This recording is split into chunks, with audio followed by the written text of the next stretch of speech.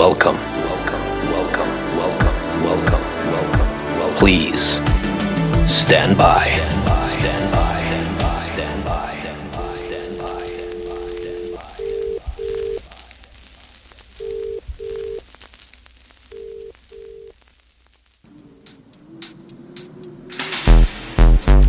I'd like to take this moment to call your attention to something happening on an annual basis, right under our noses.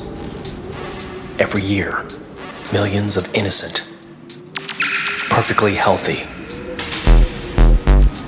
perfectly orange pumpkins are rounded up in fields, put into trucks and sold off so that they can be brained, a sharp knife driven into their skulls, and lobotomized by merciless monsters caught in the cycle of drinking fossil fuels and paying taxes,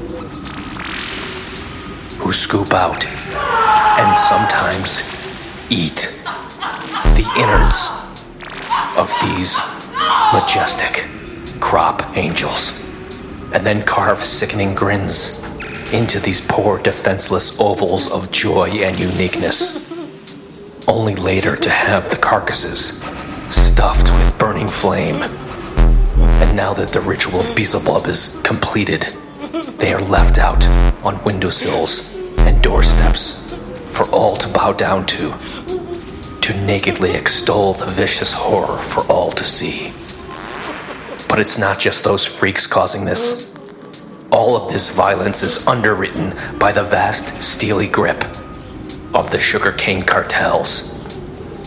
Their tendrils seeping into every cranny and morsel of our eating lives, especially breakfast and condiments, and then there's soda. Oh, and don't forget baking goods. And my goodness, even in toothpaste and soap. And these evil bastards are so savvy, so smart. They've invested millions into technology, created little delivery systems hiding their satanic mind control in multicolored wrappers with names like Kitty Candy, Buttercups, and Crackle Crisp.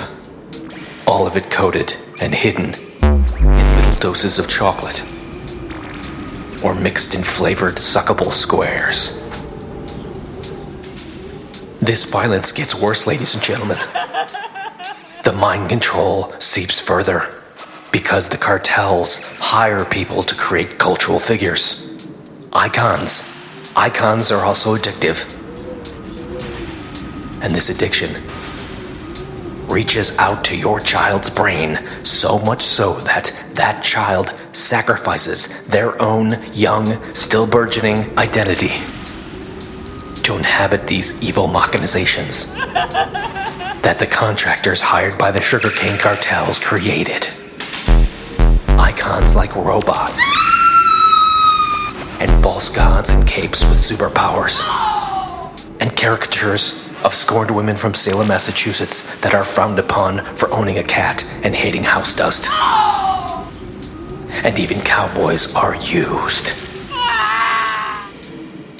And you ask me, how can this be happening?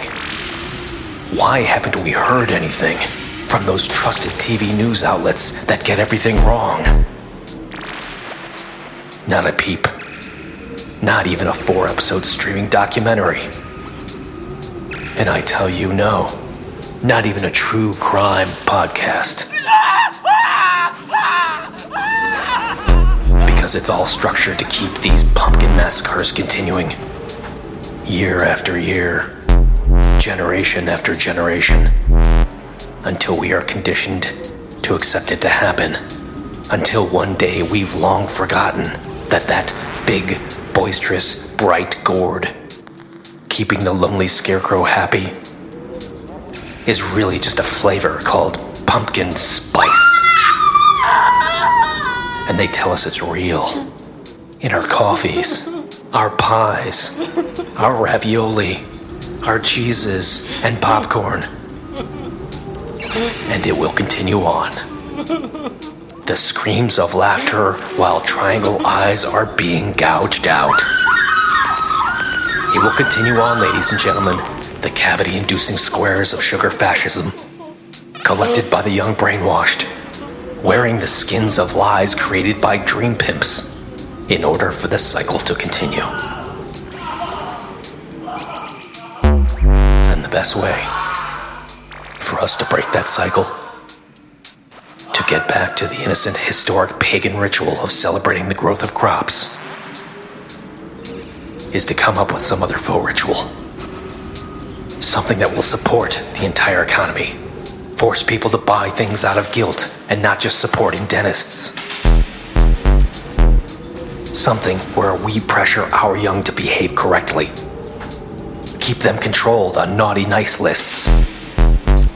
Something where things that are wrapped are things not made of sugar but plastic, or need batteries, or have the innocence of some assembly required.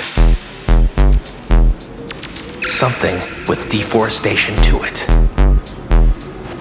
Because all in all, we're gonna need more farmland to replace all those slaughtered pumpkins.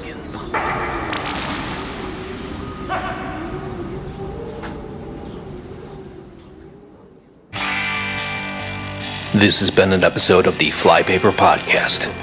Music provided by Black Ferns at blackfernsmusic.com.